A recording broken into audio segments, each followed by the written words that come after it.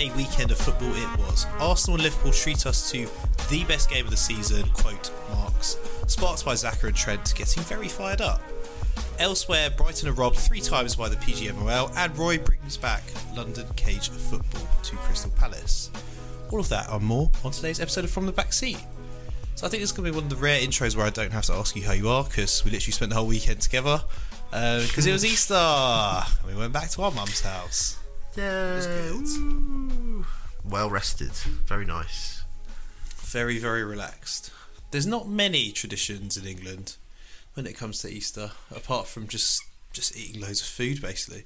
But that might just be our family traditions in general. I don't know.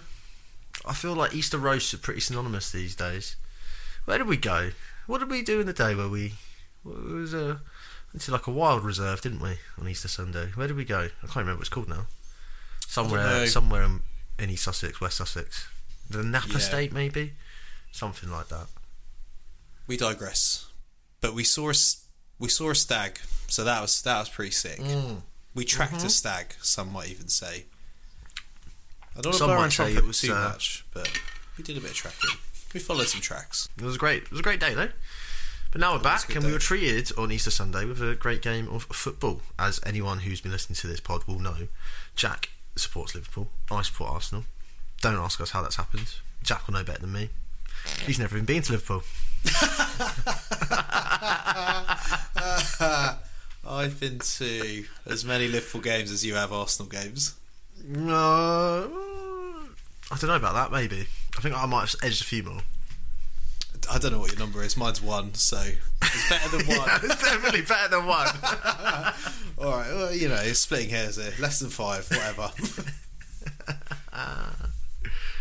Right, so 4:30 kickoff, last game, massive game going into this. A lot of talk saying this was Arsenal's best chance to win at Anfield since 2012.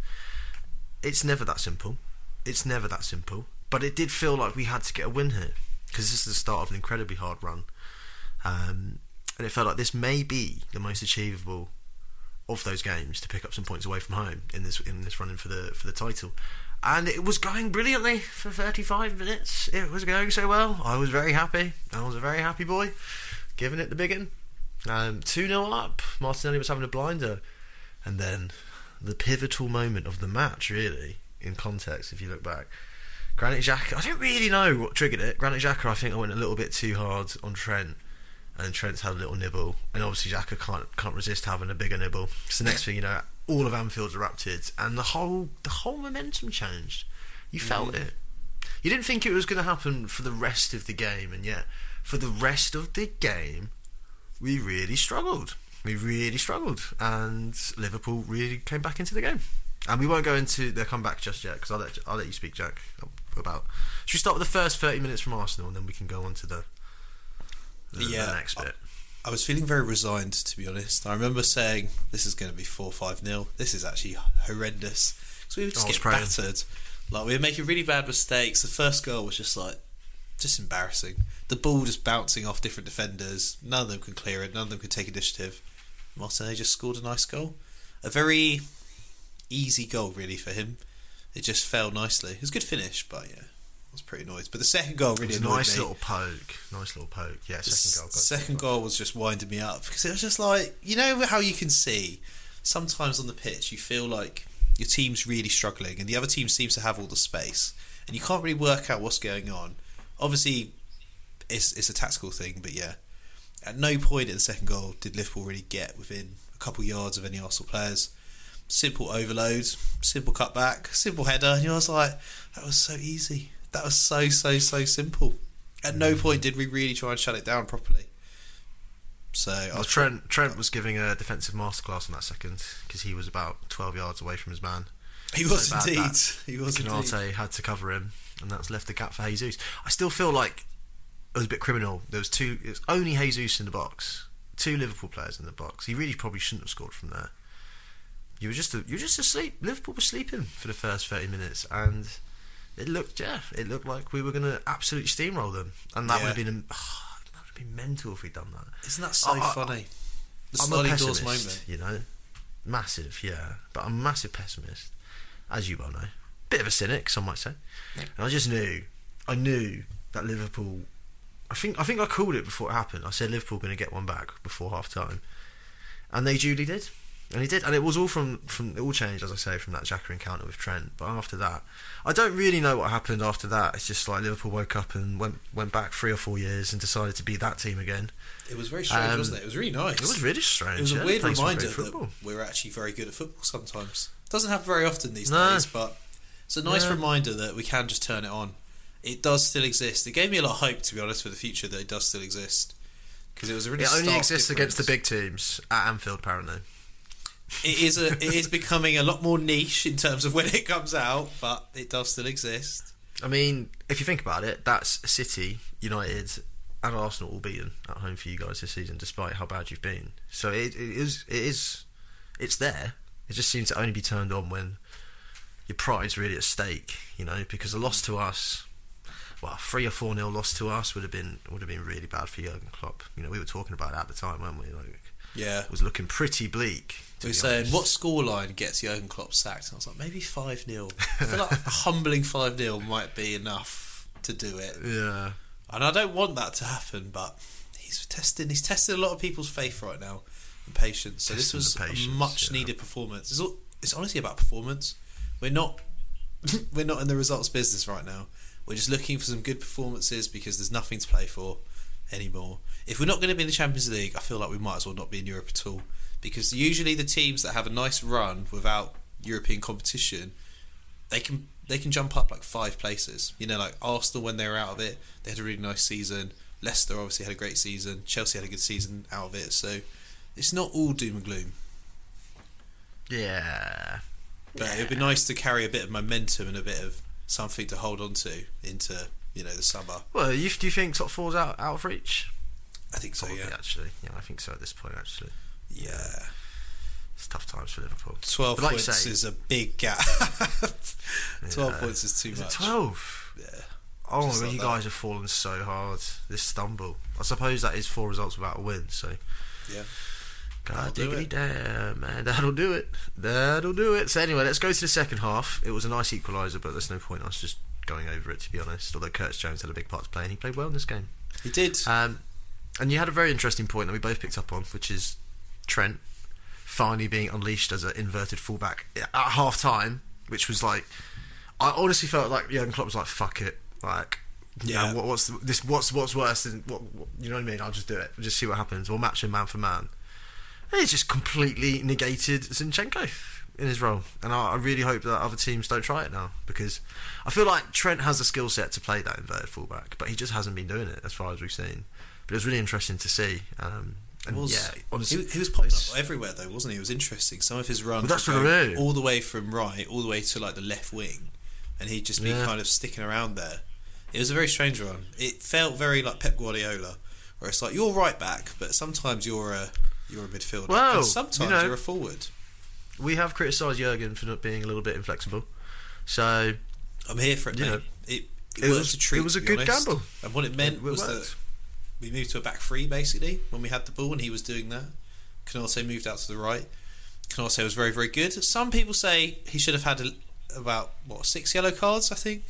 But I'd say those people are just salty. They got very upset. Got away with murder, and I'll tell you what, the referees were gagging for Liverpool to win this game. Paul Tierney from Manchester, absolutely gagging, mate, gagging. Wow. Apart from obviously his linesman. I don't think the linesman got the memo. Let's talk about the lino now. Just the.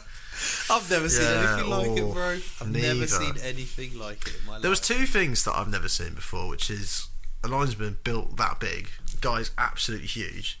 Yeah. And 2, I've never seen one actually assault, as far as I can remember. Never seen that. Okay, I'm going to give you my opinion on what I think's happened there, which is Robbo's obviously gone over like an angry gob, right? And he's got a little bit too in the line of his face. Linus felt contact on his elbow or his arm. And he's instinctively kind of brought it up. Now, because Robbo's quite short and this guy is absolutely massive, that meant that by bringing it up, he's absolutely just got him in the face. So I think it was just like a series of unfortunate events, and I don't think the guy should be laid off for it. I don't know. Obviously, you're a Liverpool fan, so let's hear what you got to say. Well, we know that Robbo is an absolute goblin. He just scuttles around causing mischief and just trolling people. So I imagine that he was probably asking for it and it was probably overdue. However, probably not really acceptable, because if you'd elbowed a linesman in the face or tried to, that'd be like 8-game ban. So it's new territory and I don't know what it means. I guess he should be banned. Yeah, but it's the intention, isn't it? I mean, he's going to be pulled for the rest of the season, whatever happens, to just take the heat off it, because the PGMOL after this weekend are in, they're in the mud. He is the token sacrifice, isn't he? It's an easy win to cover it. Be like, look, we've fixed the problem we can fix. Maybe they did it on purpose. They were like, look, Constantine, just him, do something. Just put your name in the headlight so we can put your name out in the papers. And that's it. He's just a sleeper agent. just infiltrating football. I mean, I've never seen him before. I've never seen him before. I feel like everyone would recognise him. What I did enjoy was the absolute trolling from Sky. As soon as he did it, his name was plastered all over the screen again and again, and you're like, okay, it felt premeditated. Do you know what I mean? Like, maybe there is something going on. But I do want to carry on the conspiracist kind of nature of these talks. Go on then. Paul Tierney, where do you think he's born? Oh God, I don't even want to start. Liverpool? Wigan, Greater Manchester. Well, I think Gagging. How many are born in Greater Manchester, Jack? We've been through this in the previous, but I don't see how that's an advantage to anyone right now. Maybe because who do you think he supports? Well, he obviously. What, you think he supports City? He's got more chance of having allegiance with a Manchester team than a London team. I feel like if he was really should have been sent off, mate. He should have sent a lot more players off if he really wanted to do damage. That was the only way to get people. Get Konate off, get Xhaka off, get Trent off. Mate, Konate should have been off anyway. He was absolutely. Don't be upset, mate, just because he bullied you. He didn't bully us. He was a one-man wrecking ball. He illegally GBH'd us. That's what happened. It's just. It was one very. But anyway, look, we're just going to move on. Like, we're never going to agree. We've been through this. Meaty challenges. Right. Anyway, it's 2-1. Liverpool all over us like a rash. Like, I can't relax as a fan. I can't imagine what it was like to watch as Arteta and the boys. And then Rob Holding does a Rob Holding against the big teams away. He just loves it this time of year. He loves doing something stupid this time of year. Hey, Rob Holding's had a clumsy challenge. I've got no complaints. It's definitely a penalty. It's such an avoidable penalty, but it's a penalty. So there you go. Mo Salah steps up. Anfield's roaring his name. How many times have we seen this? Anyway, he's absolutely missed. Again, sent it straight past the post. Very weak effort. It's not nice that I was complaining. I think how he should penalties. Be taken off. Maybe. I don't know. It just makes me sad that I was complaining that we didn't get any pens, and then we finally get 2 pens and we missed them both. just makes it so much worse. Like, that is so much timing all round. But Mo, I don't know what's going on with Mo. He had a weird game overall, didn't he? Like 1 goal, 1 missed penalty, 10 shots. It's just a very chaotic performance, really. I feel like he epitomises where Liverpool are, where a lot of good stuff on paper, but when you watch it, you're like, what's going on? You know, even when it's good, it's tinged with like bad. The penalty wasn't great. Maybe he shouldn't be on penalties. I don't know who's good at penalties, but off the top of my head, Fabinho used to be pretty handy at them back at Monaco.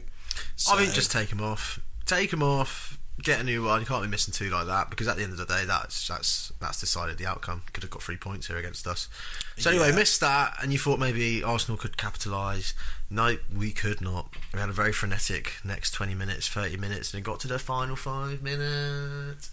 It really reached a crescendo, didn't it, at that point? Anfield was rocking.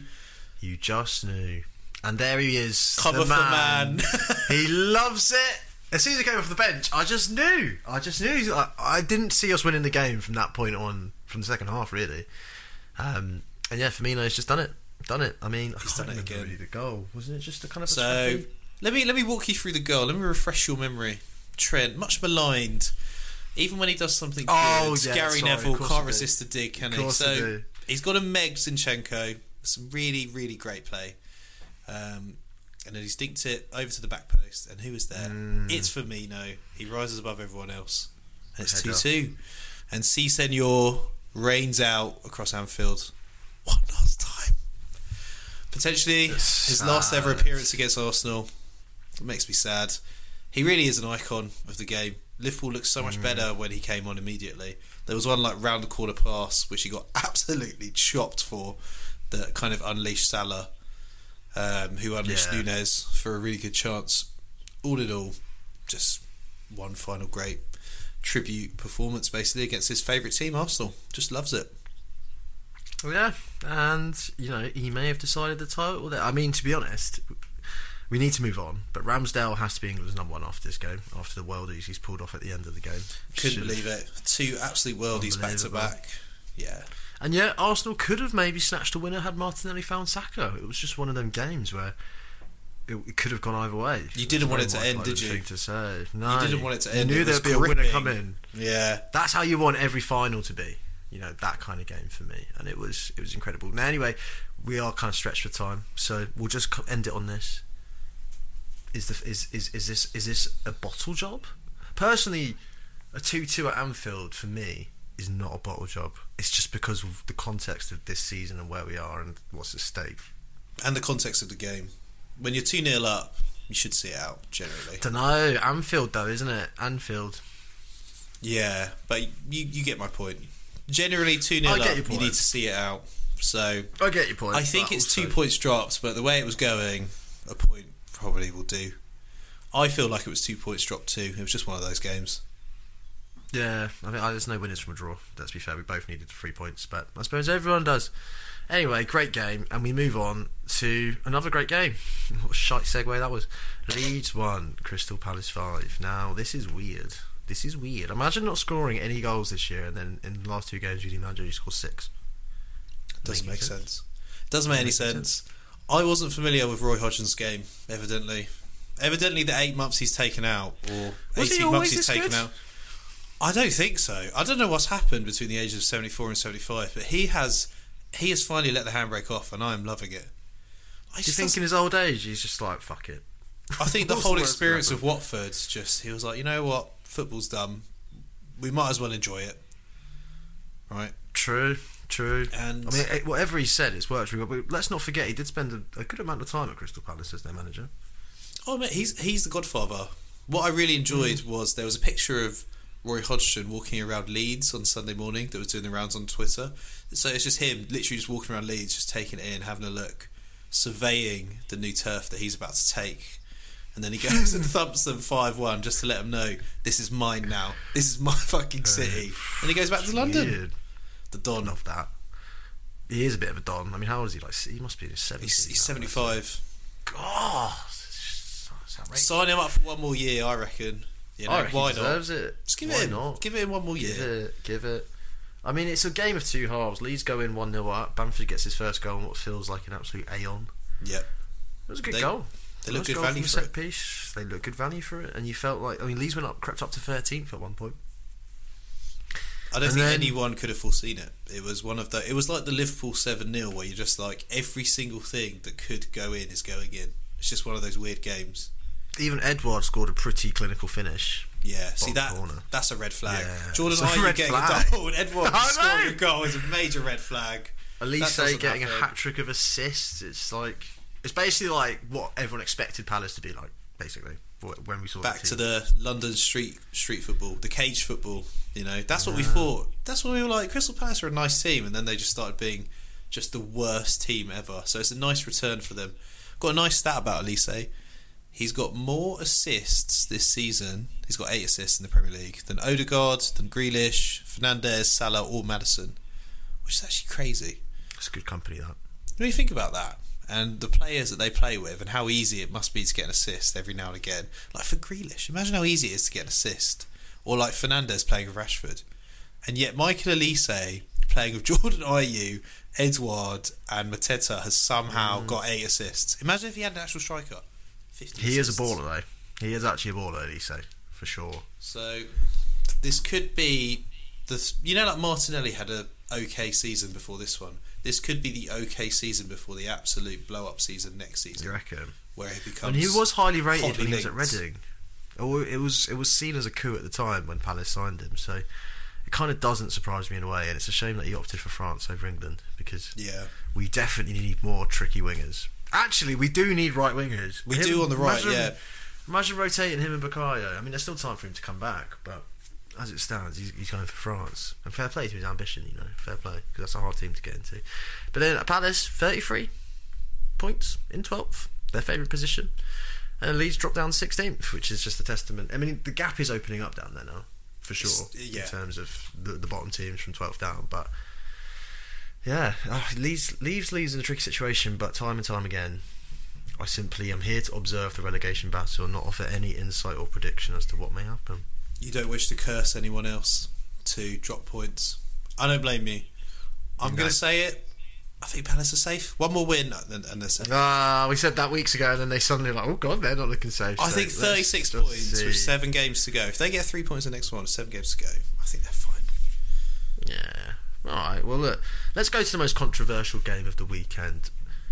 Sorry, my cat is begging to come in. I'm just going to let her in. Jack, talk through the most controversial game of the weekend. Okay, welcome to the most controversial game of the weekend, everyone. This is my solo section. Tottenham 2, Brighton and Hove 1. Tottenham have won the game, but Brighton and Hove have won the moral victory. Because this was grim. This was borderline robbery, I'd say at this point. I don't think it would be unjust to just award Brighton a point just for the absolute travesty that they've experienced at the hands of the Premier League match officials, who have, by my calculations, taken away, I think, about 3 goals from Brighton, or 3 very clear goal scoring opportunities. It's just it was pretty farcical, to be honest, and not the first time it's happened to Brighton this season. I reckon we just bang through a couple of these decisions. So there was a long lay handball, which seen him given all day long. Everything's a pen. It hit a hand, pen. So that's number 1. Matoma had a fucking sick goal overturned for handball. Again, would that have been given as a pen? Hit his shoulder, maybe it's a bit of his arm. I reckon that wouldn't be given as a pen, so I reckon it's not handball. I reckon it's fine. I'm biased because I like Matoma. The third, though, penalty appeal on Matoma. Someone steps on his foot. He goes over. It's the biggest pen I've seen all weekend. Not given. Gone to review, not given. Then Welbeck scored a goal, hit McAllister's arm on the way in. Maybe that's not a goal. Maybe I don't care anymore. No, I'm going to object on that point because actually reviewing it back, there's as much chance that it hits McAllister's hip than it does his arm. It's just like, I know you've got to stick with the referees. I know the handball. I don't know. I just thought VAR was there to clear up these ones and not just. If anything, it makes it more infuriating that it's so wrong. So yeah, this is 4 pretty clear goals or penalties just removed. On another day, it's not an exaggeration to say this was probably like 4-1 Brighton, comfortably as well. Yeah, I felt they outplayed Spurs, but Spurs have Son and Kane, and every now and again they remember that they're Son and Kane, and they are meant to be together. Let's talk about Sonny's goal. His 100th in the Prem. I love real that. Flag marker for the Asian Premier League players. He must be the first East Asian player to reach 100 goals, but maybe my mind's wrong. I don't think so, bro. The list is very short. I don't think Sun Ji Hai was getting big numbers, or Park Ji Sung. No, me neither. But I mean, dare I say, he might be the most influential East Asian Premier League player. And yeah, what a goal with his right foot as well, which I think is his weaker foot. I don't think he has weaker feet. I think he does prefer it. Who knows? But it was a great finish, a proper Son finish. Yeah. It's a shame we don't see more of it, to be honest. It was a nice throwback, wasn't it? Just a genuinely world-class finish from Son. And you're like, okay, nice. So he also still has it, you know? Maybe it was just a blip. Maybe it was just a blip this season. Maybe he'll be back next season. I'd like that. I feel like everything's a little worse without Son there. I'll tell you what, I did enjoy the Italian touchline antics, which yes. I can only think can come from, Italian beef. It was like if 2 Englishmen were in Serie A. Well, mate, a bit more bad blood. I've got the inside scoop. I've been speaking to my sources on the ground, and apparently in the pre-match, Stellini was saying that De Zerbi was just very lucky to inherit all of Potter's good work, basically, and he was kind of just riding on the sort of platform that had already been built.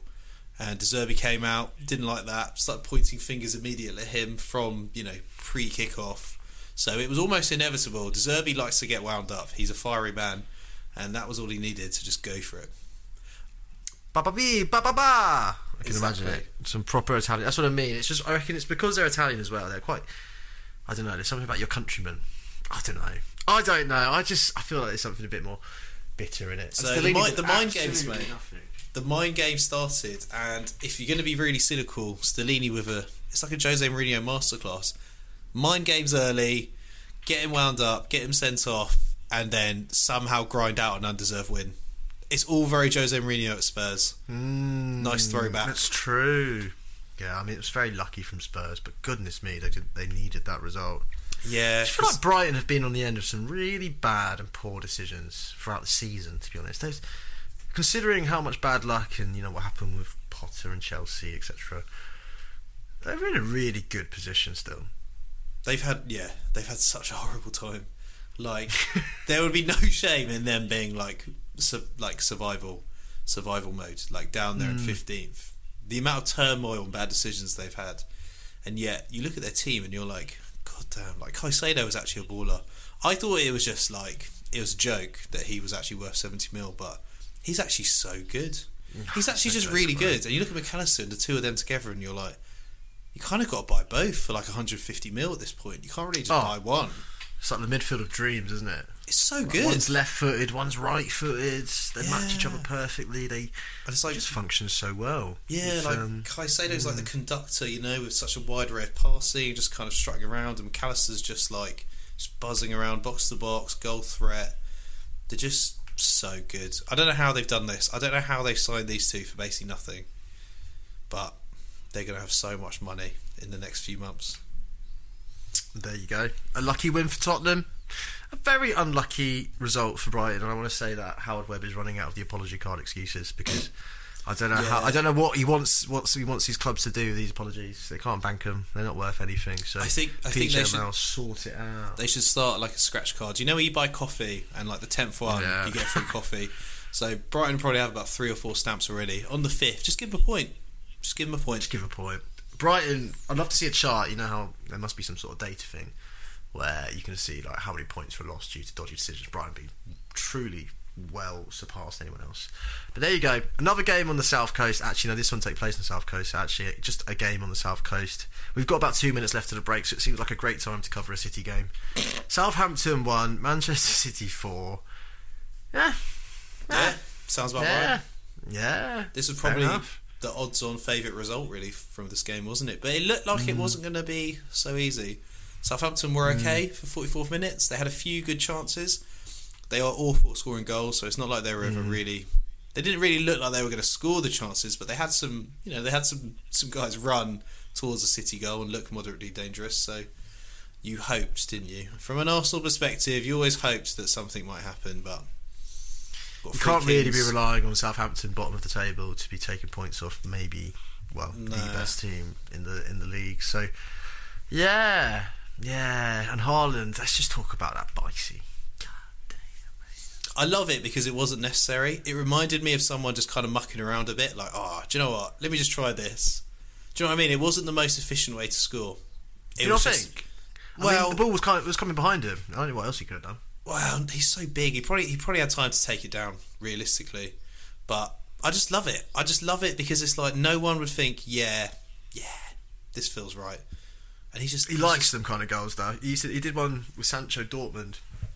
That wasn't a proper sentence. Sancho, when they were at Dortmund together, he pinged the ball in from the left with his right foot, and he kind of just he can do that. The kind of hooky, Bicey left foot finish into the bottom corner. Yeah, he did one earlier in the season, didn't he, at the back post, where his leg was above most people's head. Oh, Borussia Dortmund, wasn't it? Yeah. He's got that skill set. Goals. So. But yeah, I just really like that. He's so good already. And people said, he can't head. Scored quite a few headers already. He's basically unbelievable, and I'm getting carried away now. He could actually be better. He could be the best player of this generation, the new gen, better than Mbappe, better than any of them. He's just unbelievable. He's actually disturbing me. Think about this. He could actually walk away with the Premier League title, Premier League best player, Premier League best young player, and Premier League Golden Boot. And I don't think anyone could really argue that it's not deserved. And the Champions League, potentially. If he wins the Champions League on top of all of that, he gets the Ballon d'Or, in my opinion. Has to. Oh, yeah, because he will end on about 60 goals. He's got 44 goals in all comps now. He's closing in on all kinds of records. He's got 30 in the Premier League, so he's 3 goals or 4 goals, I think, off the all-time record. That's getting done. That's getting set at a stupid level that no one's going to break. He's probably going to get 55 goals, realistically, in his first ever season. I tell you what, I'm really looking forward to seeing him play against Bayern tonight, because he's never beaten Bayern in a competitive match. So that's going to be a really tasty one to watch. I think he'll be extra motivated. I agree, but he is nothing without his best friend Kevin De Bruyne, who also racked up some good achievements in this game. 100 Premier League assists for him. The quickest player to ever do it by literally a mile, by about 100 games. So he's got 100 assists in 237 appearances, which is the 5th most assists ever. 4 more assists, and he moves third behind Giggs. And can you name the other one? Yeah, it's Seski, isn't it? Yeah, it is. So that's quite mad, considering like how many years Giggs had in the Premier League, and Fabregas in comparison. Yeah, I feel like both Fabregas and Giggs' games weren't. He's just like the ultimate creative machine, isn't he, De Bruyne? He's got. He just loves it. He loves crossing attacking thirds. You know, Giggs was like a winger. Fabregas was a bit deeper. But De Bruyne's just like the perfect cam. He's not a cam because he floats around. He's just. He could fit into any team. He's picked out about 4 world class like players and just combined them. Like he's like Beckham in terms of his crossing ability, but then he's got like the drive of like Lampard or Gerrard. He's just fucking animal, really, isn't he? He's actually ridiculous. He's always underappreciated. Always. Once he retires, we'll hopefully see a drop off of City because he's so integral. He's like N'Golo Kante, but a bit more attack minded. He's still bringing the same level to the team. There is one more player. Yeah, 3 Kings, mate. Jackie Grealish, the Gucci Grealish, the bad boy of the England national setup. A goal and assist to build on his very good recent performances, and maybe, just maybe, there's a player in there. It's taken a while. You can tell that Pep's message took a little longer to sink in than normal Jack Grealish, but it's in there and it's working. He's got 10 goals and assists in the Prem since the World Cup, so that's in 14 games. Strong. Bearing in mind last season he got 2 and 2 in however many he did, so stunning turnaround, and he looks nailed on as one of sort of 5 automatic starters for the rest of the season now. So there you go. There's hope for you, Anthony. There's hope for you next season, lad. Right. So before we take a break, obviously now, so we are 6 points. Arsenal are 6 points ahead of City, but City have a game in hand and a much more favourable run. And obviously Arsenal face City at the Etihad in a couple of weeks. What's your thoughts? I reckon it's advantage City right now. I feel like this Liverpool defeat, I feel like if you'd won it, it would be fine. It wasn't a defeat. No, it wasn't even a defeat. There you go. I think that says a lot. That's how it feels for Arsenal. Because as a Liverpool fan, I've been in this situation, and if you drop any points, they are on you so quickly. It really, really ramps up the pressure very, very quickly. And if you're like drawing 0-0 after 70 minutes in the next game, you're going to feel a lot of stress, and the players are going to feel that stress. It's not like City. City just stroll, mate. They're chilling. They don't worry. They don't worry for a second. So it's going to be fun because you're going to have to go to the Etihad and not lose. And I really am looking forward to that game. I really couldn't call it. We're still going to win the league, lads. Don't worry. We're going to win. Just forget everything that Jack said just then. Don't listen. Okay? Cool. Are you saying it? Do you reckon they're going to win the league? I was purely asking you, mate. I'm only interested in what you have to say. I'm not biased at this point. Anyway, we are going to take a break, and when we're back, we will go through the rest of the games.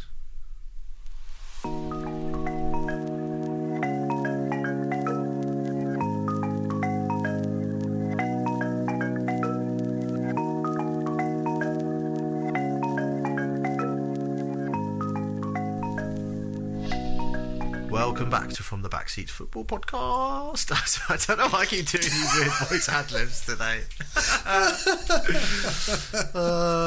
Just have to keep changing it up. I did it once though, and I just keep doing it now, and I don't know why I keep changing it. So there you go. It's anyway. Alright. It'll never be as good as Harrison's infamous "Back We Are," which just Back We Are spun me out.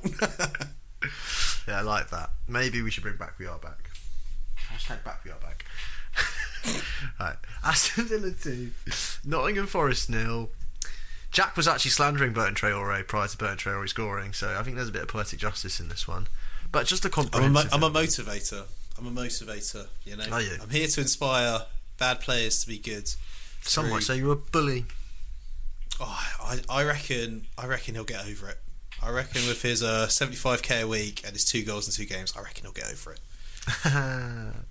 But yeah, I mean, comprehensive as it gets, isn't it, for Villa? And so easy. Can I just say, I didn't know Villa had suddenly jumped up to 6th place. What Mate, on earth their is going turnaround on? is astonishing. My god, bro! I think we they were talking are... about relegation at the beginning of the season under Gerrard, just to give you like an idea of that's crazy.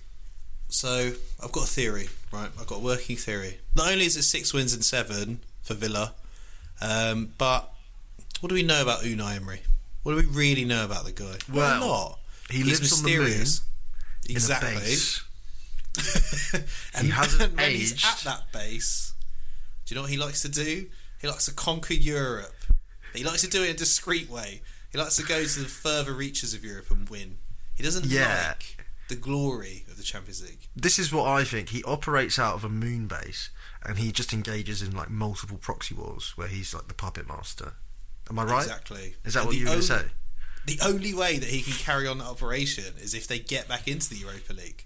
So through his sheer mastermind villainous... Oh, so you think the end game is to get back into the Europa League? Immediately. And then... Immediately. And then what they do is, guess what they do next season? They fucking win it, and then they're in the Champions League. Boom. 2024-25 Champions League qualification is in doubt. He is a specialist. Sorry, it's not in doubt. It's what he It's what does. He could not bear the idea of spending a season not in the Europa League and not winning it. I mean, I'll be honest, like he's not looked that fondly at Arsenal, but let's be fair. The only time we've made it to a Europa League final, which is is like the minimum, is under Unai. And we were unlucky against Chelsea. So the guy's got like a chokehold on the competition. If he's in it, it's basically over. Mind you, on a more serious conversation, he did do pretty well Villarreal, didn't he, in the Champions League? Maybe he's just got European knockout ties and just Europe as a whole. Because, you know, it's like Conte, absolutely trash. It's trash, you know, so...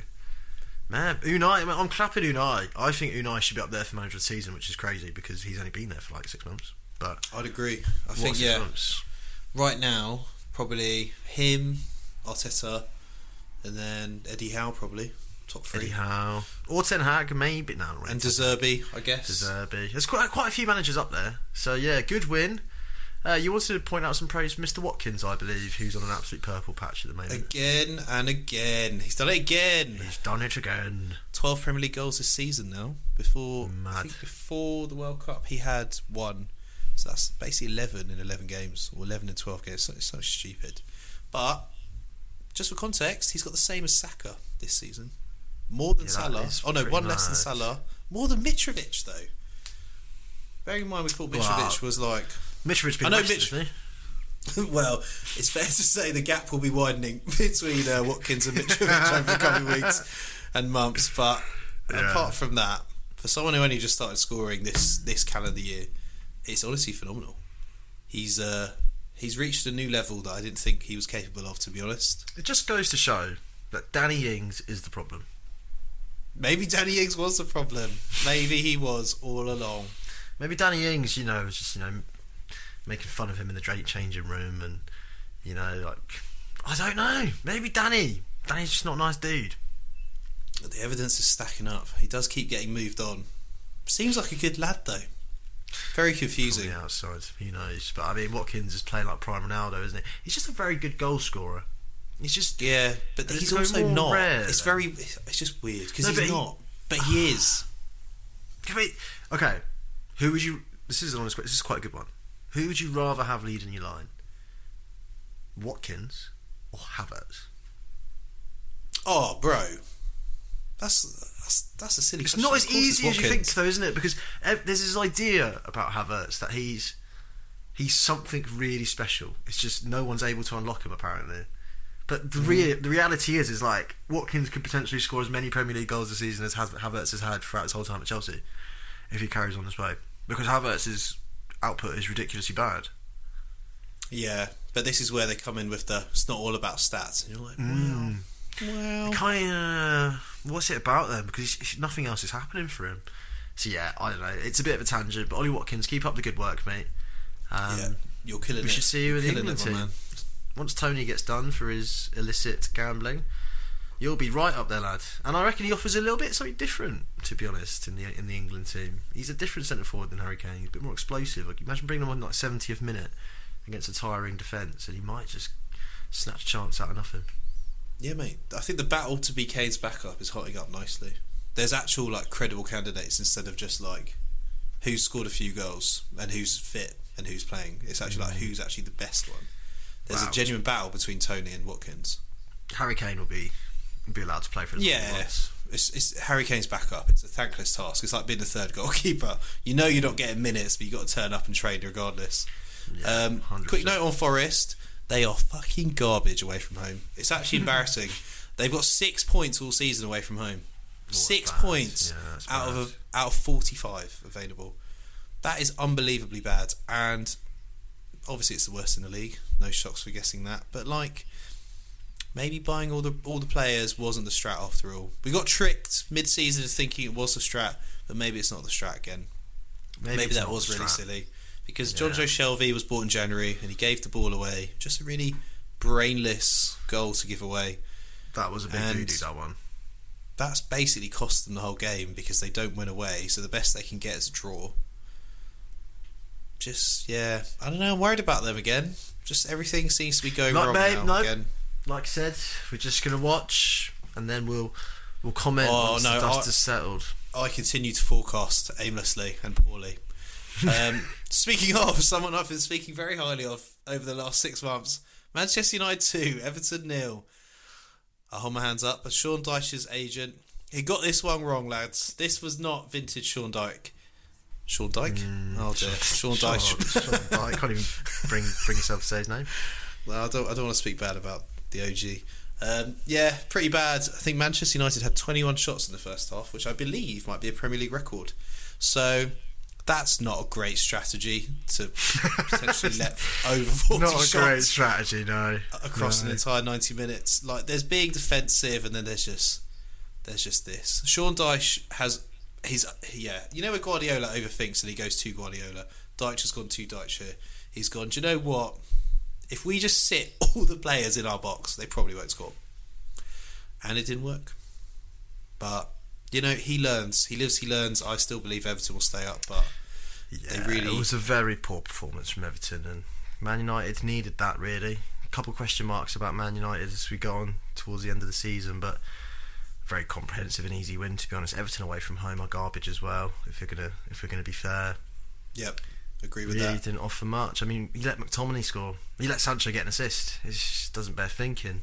It was weird, wasn't it, looking at the stats? You see like McTominay and Martial on the score sheet and you're like, what the hell is going on? It feels like a weird step back like 5 years where they're still there and they're starting every game. To be honest, like Martial, it's more of like an idea Martial now than an actual player, isn't it? Yeah. Martial is a concept at this point. I don't know what that concept is, but I guess it's a concept that buying wonder kids doesn't always work out because he was supposed to be something special. But yeah, I don't think it reflects very well on Manchester United's transfer policy in general that these two are still involved so heavily and still contributing. You know, you think Martial in particular should be nowhere near the starting 11. I know he came on, but still, it was a weird one. But I think my favourite moment was just the weirdness of this like Anthony chance where I think it was a corner and it came out to him and the ball's behind him. He spins really awkwardly with his left foot, still manages to hit the post. Like he did it. This is his only move, and he's so good at it. It's weird. Even when he hits an impossible shot, it still hits the post. So I was like, that was really good. Mate, that cutting on his left and like that kind of curly finesse. Yeah, he's got that on lock. That he's got locked down. And this wasn't really on, but he still managed to pull it out of the bag even when it wasn't on. So that did impress me. But then just to watch that, followed by Wan-Bissaka pick up the ball with an open goal and just slot it far side of the post. I just thought, wow, this is like these two players distilled into one specific moment as to why they're not going to work out at Man United. You got Anthony with his one move, and then you got Wan-Bissaka with just no attacking output. Even when he's gifted a chance to make just get a goal or get an assist or just do something. He just can't take it. He cannot do it. And I feel like those two aren't going to be around in a couple of years at Man United.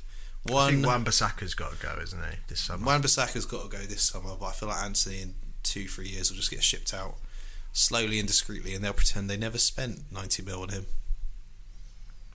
Yeah, well, it's an awkward one with Anthony because that's Ten Hag's man, so it'd be interesting to see if he's afforded a bit more patience because, I mean, it was 100 mil as well, so, Yeah, but then, we see Sancho actually contribute and get assists, so... Yeah. Just a couple signs of life. I don't think Sancho's ever going to hit those heights again, but... really hope so, We've almost... Yeah, we said it before, didn't we? We said the same about Rashford as well, didn't we? We thought he was done after 3 years of being pretty good, but not great. I just feel like Sancho's a really different player to what I thought he was. I don't know what he is anymore. I'm not sure what he is anymore. I mean, he got the assist, and by all means, he played well. It's just he doesn't have the pace that I thought. I don't know. I could sit here and spend probably half an hour just dissecting Sancho, but that's probably the last thing the boy needs. So let's just leave him alone, and let's move on to. It's actually a really good game. Brentford 1, Newcastle 2. I have to say, two really good teams, and Brentford are brilliant at home. Got a really good streak at home. I don't know how long it's been, but they've got a great home form and going up against a really good Newcastle side as well. And obviously one man was a major difference in this game. And I feel like Newcastle's dip coincided with his injury, and that's Alexander Isak. Guy is a proper and elite striker that, if he was at Liverpool or Arsenal or anywhere, you'd be like, yeah, cool. Yeah, he's just really good. I feel like everyone knew that, though. I feel like everyone has known that for a while, for at least a year. I think a lot of people balked at the release fee he had at Sociedad. Yeah, but then you look at it and you're like, what elite strikers are out there who are young, relatively proven and available to buy? There's very few. There's very few, if any. So I feel like the next one to go is like Jonathan David. I'd put Isaac and Jonathan David in the same sort of category where you're very aware of them. Their record's pretty good. It's just whether they can step up because it's going to cost you quite a lot. But yeah, he's hella good. And it was interesting because Newcastle set up in a 4-4-2 looking shape with Wilson and Isaac on the pitch, and they played really well together, to be honest. I think it was a good tactical move by Eddie Howe. He's shown a lot of versatility. Like Newcastle are almost in different chapters throughout the season, They had the weird Almiron patch where they were playing 4-3-3 and Almiron was the greatest player in the world. Then they had the bad patch where they stopped scoring goals, so they just refused to lose and they just kept drawing. And now they're having this sort of Isaac-led renaissance where they're just grinding out wins one way or another, playing different systems every game, different personnel, and just getting it done. And I just didn't know Eddie Howe was this good at managing these things, because it's not like he's experienced any of this before. It's not like at any point in Bournemouth he was just winning every game and having all these options. He's getting the most out of so many limited players, week in, week out, and tweaking things. He's just doing a great job. And their goal difference reflects that. Plus 27. That itself at this point is worth another goal. Another point, sorry. And that's just based on having a ridiculously good defence, and now just getting someone to step up and score all the goals when you need them. So I think they're nailed on for top 4 now. Between Isaac and Wilson, they should have someone. Well, between them, they should be enough goals there. And the scary thing is, they're only going to get better from here. They're ahead of schedule, aren't they? They're ahead of schedule. And what's scary for me is it's not like they've bought these elite level players like Guimaraes, and Guimaraes is absolutely hating it, which could happen. We've seen it happen, at Liverpool, at City to an extent, at United definitely, where I'm not saying it's a stereotype. I'm just saying if you're from Brazil and you move to Newcastle up in the Toon, it might be a bit of a culture shock. Yeah, it might be. It's bleak sometimes, England, and I'm saying that I live down south in England and it's been bleak this winter. I've been struggling out here. So, but he's really taken like a duck to water, and there's murmurs that he's going to get a new contract, which obviously suits everyone involved. And it's just bad omens, mate, as a competitor, because if you're going to retain your best players, God, if they get a Guimaraes level player in all their positions, then it's a big 7, isn't it? Oh, it's already a big 7, mate. It's already a big 7. Yeah, but they really established themselves, it's a big 7 already. I don't know what I'm talking about. It's a big 7 already. Well done, Newcastle. You've ruined the league again after Chelsea and City. I hope you're happy. They are thrilled. They are loving it. Ivan Toney, he's a fraud. He missed a penalty. Oh, I can't believe it. I can't believe it. Never happened in our lifetimes, but I guess maybe the odds of him missing were pretty tasty, and he just couldn't resist. That's my theory. It was actually now. My friend ages ago, Nick, always stood by this. It's like the only time you say it's a bad penalty is if you miss it, and the only time you say it's a good penalty is if they score it. But there are exceptions, but overall, yeah, I'd agree with that. But like you could have a really bad penalty, but the goalie could just go the other way, and then it's a good penalty. But it would be a bad penalty if the goalie went the right way. Agreed. This was very much one of them, wasn't it? It's very much one of them, wasn't it? And usually he does them with the eyes, though. That's why he's got such a good success rate. I don't know really what happened here. I don't know. Well, I think what's happened is Nick Pope has just psyched him out. You know, in the way that all new innovations in life, someone eventually finds a way to counter it, and then you find a way to counter the counter. You know, and it's just like life just moves like that, and football's the same. Do you think Nick Pope's just been doing his homework? I think they've spent a lot of time looking into this for this specific reason, and it's like, if you just don't go down and you don't look at him at all, maybe it forces him to go, and he's not really set to put it in the corner. I don't know. I'm just speculating, but just like Jorginho with his little hop, you realise that if you just don't move, he does the hop and then he shits himself, then you can start saving them because he tells you where he's going. He's just waiting for you to go. If you don't go, then you can just like reverse it and just watch where they go first, if you're good enough. Well, he missed it. It was a shock. He looked shocked. Everyone looked shocked. And then another penalty to Brentford, and Mr. Ballswell himself steps up and puts it in the same side with the same technique, and he scores this time. So yeah, fair enough, mate. One to watch, but yeah, interesting. But yeah, Brentford, mate. I'd put Brentford and Fulham in the same group now. Great 2/3 of the season. Might just start chilling on the beach now because. Well, Brentford have a form for this. Like Brentford did this the season before as well. They kind of just petered out. Just get it done as quick as possible. Get safe, and then just don't worry if you finish 9th or 14th. Just don't worry about it. I reckon I can kind of get on board with that. I reckon it's just natural fatigue. They exert so much, don't they, as a team? Mm-hmm. So, and even if you drop off like 1 or 2%, it can have a big difference overall. Right. Anyway, let's move on to the funniest game of the weekend. Wolverhampton Wanderers 1, Chelsea 0. Frank is back. Chelsea are back in 11th. So I don't know. Funny. I just don't know anymore. I mean, really, there's actually nothing to say. There's nothing to say about Chelsea. No, but that's new the worst manager, thing. same old Chelsea. So yeah, back four, same result. No attacking threat. They're a bit more solid, but it's Wolves, who aren't exactly known for their attacking prowess, although they have improved under Lopetegui. But it's just not good enough, is it? No, I did realise. I read it in my notes. Do you know that meme of like this like stick guy with a stick, and he's just poking something, and he's like, "Come on, do something." So that is how I feel like Chelsea are with João Felix at this point. They're just passing the ball, and they're like, "Do something, please do something." There's no real strat apart from just pass it to him and hope he does something amazing, which is exactly what Atletico Madrid used to do as well. They were just like, "Can you do something, and we'll all just sit back here, please." I just feel like.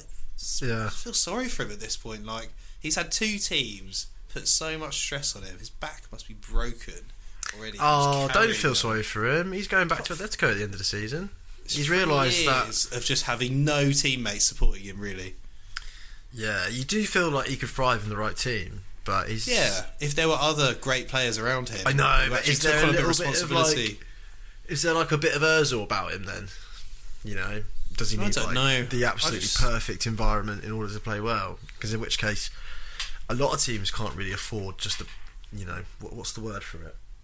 A luxury player. Because Ozil, that's what happens. It's the same as Dele Alli. They become luxury players in the sense that systemically they don't really fit. Systematically or systemically, one of them. I feel like he'd do a good job personally. I could see him playing for like Arsenal. City. Yeah, but I can see him doing a Trossard for Arsenal. But that's that's exactly in a system, and Chelsea don't have one. Anyway, look, it's not about João Felix. It's about Mateus Nunes and his finish, because that was a goal. That was a serious goal. Beautiful goal. If you're going to score your first ever goal in England, make it a banger. You know what's weird about Mateus Nunes is, literally since he's joined, all there's been is rumours linking him away. Yeah, pretty much consistently to Liverpool as well. He's a prime example of a player who evidently wanted to come to the Premier League, but he didn't want to come to Wolves. Yeah, but he doesn't have a choice because his agent is Jorge Mendes, and he does what he wants. If you're Portuguese, you're cattle to him. He just moves you around the Midlands. Does feel like that for him, poor lad. Really does. So yeah. I always thought he was going to be a really, really exciting player, and him with Guedes, I was like, whoa, these are some serious ballers. And Guedes has already gone back on loan, total flop. Nunes, 1 goal. Thinking like, it's just funny how these things work out, because I honestly thought they were bankers. I just assumed Wolves would be like 8th. I work with a Sporting Lisbon fan, and he had the 2 players he highlighted from that Lisbon title-winning team. Paulinho. His quote unquote was, he's way too good for that fucking shit team. When he moved to Fulham. What about Fulham? And I think he's right. I mean, he's made them a good team, hasn't he? He's pretty much 40% of the reason, isn't he? But Mateus Nunes is like, the star boy amongst that team, the one. So he's still young. He's adapting. I mean, if Jackie Grealish can have a year off to settle in, then Mateus Nunes deserves it. And I feel like he's shown enough.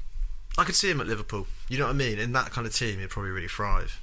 I just think the Wolves style probably doesn't suit his style of play that well either, if I'm being perfectly honest. Yeah, I agree with that. It's just, as a Liverpool fan, it would make me makes me a bit sad that we know all these players are good, everyone's aware of them, but we just wait until they're double price and then we buy them. That doesn't sit well with me. That's not what we used to do. So that's why I'm a bit reticent, apart from him also not really contributing much, but he does seem like a good player. And if he was coming direct from Lisbon, I'd be excited. So, I can't believe you're even turning your nose up at a potential midfield signing. Like, you Liverpool fans are so spoiled, mate. It's just like... Bellingham. You're not Gary Bellingham, lad. So why don't you look at some realistic targets? I just don't want us dropping like 65 mil on Matheus Nunes. I'd rather we buy someone cheap instead, is what I'm saying.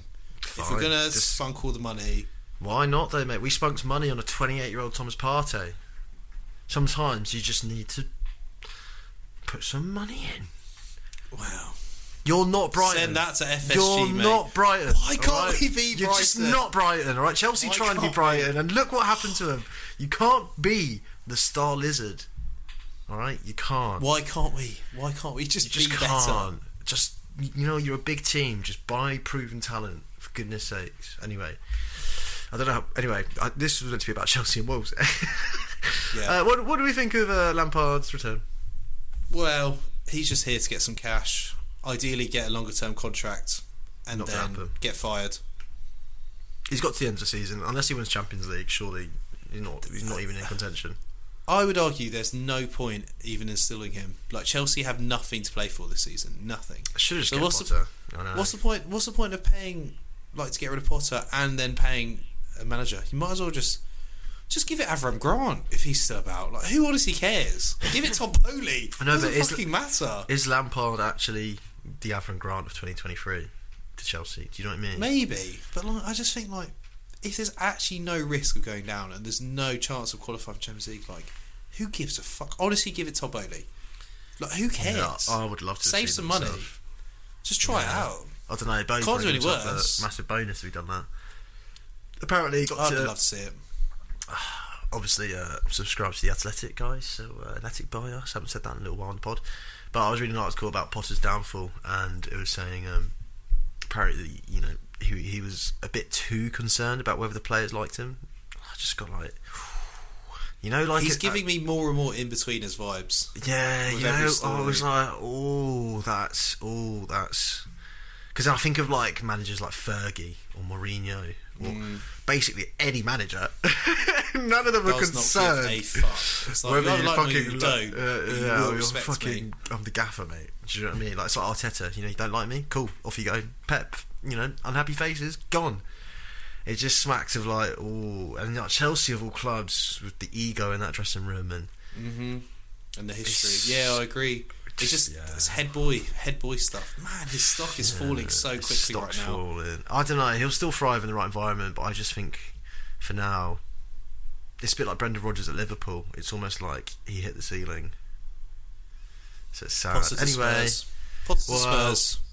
Yeah, Potter Or Spurs. maybe small Potter club. to Leicester City. Leicester City 0, Bournemouth 1. Oof. Ouch. Savage, It's bad. isn't it? It's bad, isn't it? Bournemouth Really with another bad. big win, mate. They are... Look, they took their chance. Maddison made a big boo-boo, basically gifted a goal. Big boo-boo. Big boo-boo. Billing took it well. And you know what? When you work hard and you're pretty toothless, you have to take the chances you get and you have to not concede goals. And that is what they Alright, that was the most Paul Merson thing I've ever heard, mixed with a bit of Michael. Yeah. You know, a bit of togetherness with the lads goes a long way. They're fighting for each other. They're fighting for the shirt. And I love to see it. Gary O'Neill, mate, he's got them playing. Yeah, playing some top stuff in it. Some top stuff. Right. Yeah. I mean, the problem is in isolation, that Maddison mistake's nasty. But the problem that Leicester was so bad, they didn't create anything. It's like, you know, like, they could have redeemed themselves at that point of the game. There's plenty of the game left against, you know, a relegation rival when you're at home and you're desperate for a win. And they offered nothing, mate. Nothing. They look doomed, bro, right now. They actually look doomed. They do. They look the most timid, the most demotivated, the most sad team in the whole mix, realistically. Yeah. Even Southampton are, like, trying. They're way less talented, but Leicester look like the only team who fully, like, accepted their fate and given up.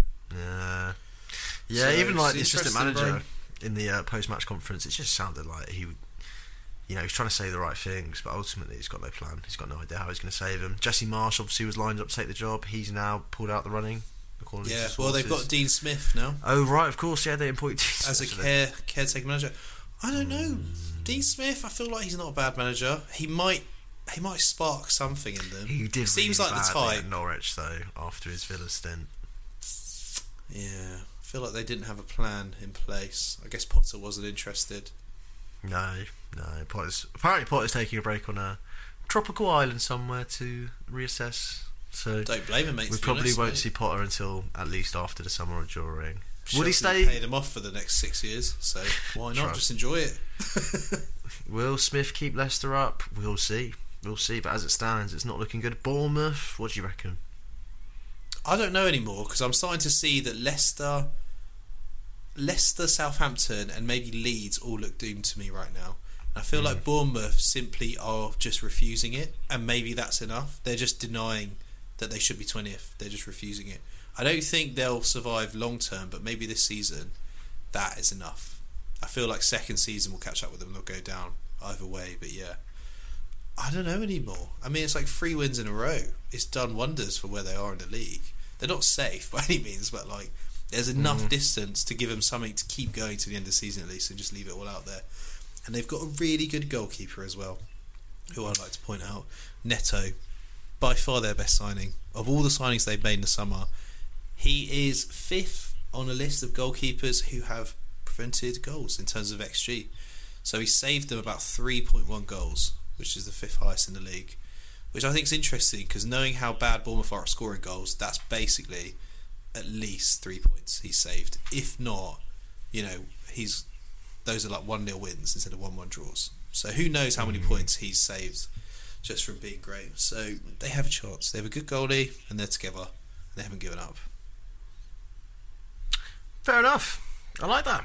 I like the stat as well. I love that Alisson's saved the most. That's so funny. Yeah, the stat that I didn't like that, because like basically, listener, you've got Neto with 3.1 in 5th, Nick Pope with 3.2 in 4th, jumps a bit to Jordan Pickford with 4, then Bernd Leno, no shocks there, Fulham are overachieving with 7.3, but then Alisson, 10.1 goals prevented this season.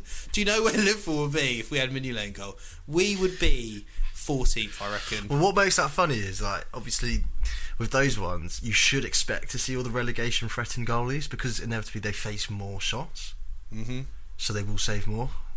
Alisson's like by and large the furthest, which must mean that Liverpool have faced so many shots. Well, you've seen us play, mate. We're like, would you like a chance? How about 2? It could be so much worse. But anyway, we need to move on. The schedule won't allow it. Fulham 0, West Ham 1. I didn't watch this, and to be honest, looking at this, I'm glad I didn't. So Jack, take it away. Ugly victory for West Ham, but very crucial 3 points. I have a new working theory about David Moyes over why he won't get sacked. Because if he was going to get sacked, it would have been after they got slapped 5-1 in the previous round. Which makes me think maybe they're keeping him solely because the other alternatives at this point of the season, in terms of other managers that are available, are so bad that they don't want Leicester or Southampton or Forest or Leeds, these clubs that would be interested in someone like Moyes. They don't want to give them the option of hiring Moyes for the rest of the season.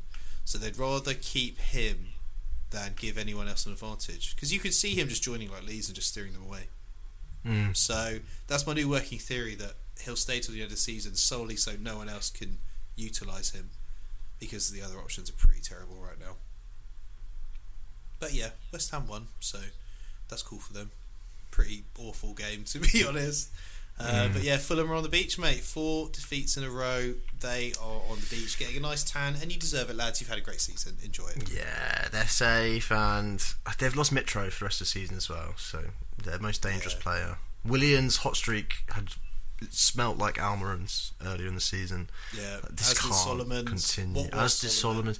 If anything, Fulham is just like a streak of players having streaks throughout the season, where different players looked really good for certain periods, and they've just managed to cobble together. I mean, look, we looked at Berlener's stats. He's a second. Yeah, 7.3, mate. Saved 7.3 goals. You know, every player's played to a good standard. So, big 3 points for West Ham, though. Massive. Somehow West Ham have gone from 19th to 14th in the space of 2 weeks, and that doesn't even include getting smashed 5-1. It's all very confusing down there. It's like a vortex of logic.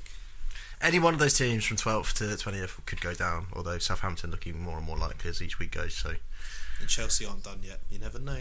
You never know, but that would be the icing on the cake. So that's it for the Premier League, and you might think that that's everything that we've got, but we actually have a couple other points of action before we finish this pod. So, you know what? I'll shout out the Lionesses for winning the Finalissima. They did it. They're doing us proud. After winning a major tournament in the summer, they're now winning the Finalissima against Brazil. What? Mad. Mm-hmm.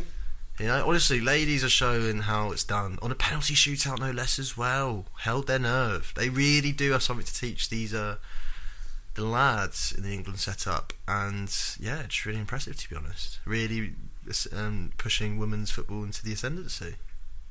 I feel like in this day and age, there's never been more focus on women's football, but in a good way, not in a forced way that makes all the bigots come out of the woodwork and start screaming equality and all this nonsense, but in a very kind of organic way, in a grassroots way, and it's really nice to see. I like that. That's nice, mate. I think that I totally echo that as well, by the way. Like, just seeing any England team actually just do well. And imagine going into a final against Brazil, just being like, yeah, probably win, to be honest. Never felt that feeling before, so it's just really impressive, to be honest. They're probably not getting the credit they really deserve, but they're doing all the right things, and every day we're becoming more aware of it. We're all becoming more impressed and more on board, you know, with like the journey that they've been on. Well, even this year is progress with like the change of colour shorts, you know, like women teams. Well, a lot of countries who traditionally have white shorts in their national kit have changed colour. Obviously, with menstruation can be a problem for players playing in a white kit, and that's a concern that, you know, has come to the fore. And as an Arsenal fan, the women's team has played at the Emirates far more this season than ever before because the demand's gone higher. So it's all nice to see. And yeah, well done, 100%. Ladies, again. Now, Jack, you have something very momentous that you want to point out on it right now. Yes, welcome to From the Backseat fan mail. We've got fans. They write us mail. It's happened. It only took 51 episodes, guys. So, by this metric, in another 6 to 8 months, we'll do this again. But, bit of fan mail. So, Svetoslav Malamov, a big shout out to you, my man, from Bulgaria. Shout outs, my bro. Anyone who's in Sofia and they want to get involved in some grassroots football, do a lot worse than checking out. Oh, this is asking a lot. Levachkit FC. I'm sorry, I butchered that. I apologise. Svetoslav. But, you know, sorry, Jack, I didn't hear you. You want to repeat that? Levachkit FC. I love how you said it in like a little French twang. Yeah, that didn't go exactly to plan. But a nice message, and we appreciate that from you. What he said was that he enjoyed the pod, listeners, and also that one of his cousins plays for CSKA Sofia. So we're starting to make some waves in the real international football scene. Out. It's great to hear from you guys. Wasn't expecting it from Bulgaria, but we see you, bro, and we're very thankful for the support so far. So guys, do keep getting in touch. Follow the socials that are somewhere. Somewhere. They're somewhere. They exist, you know. You know the name. If you're listening, yeah. Enjoy. You're internet savvy. You got this. So do that, so we can get bought by the Athletic, the master plan, and we can build a meme base like you and I. But that's it. We've run out of time. We're gonna go, and we'll be back. We will be back. We probably won't be back for Champions League, but we'll be back for the Premier League. Am I right in saying Amen. That? Yeah, I think be aloof. We've overcommitted before. Let's be non-committal. Cool. We'll be back. See ya. Bye.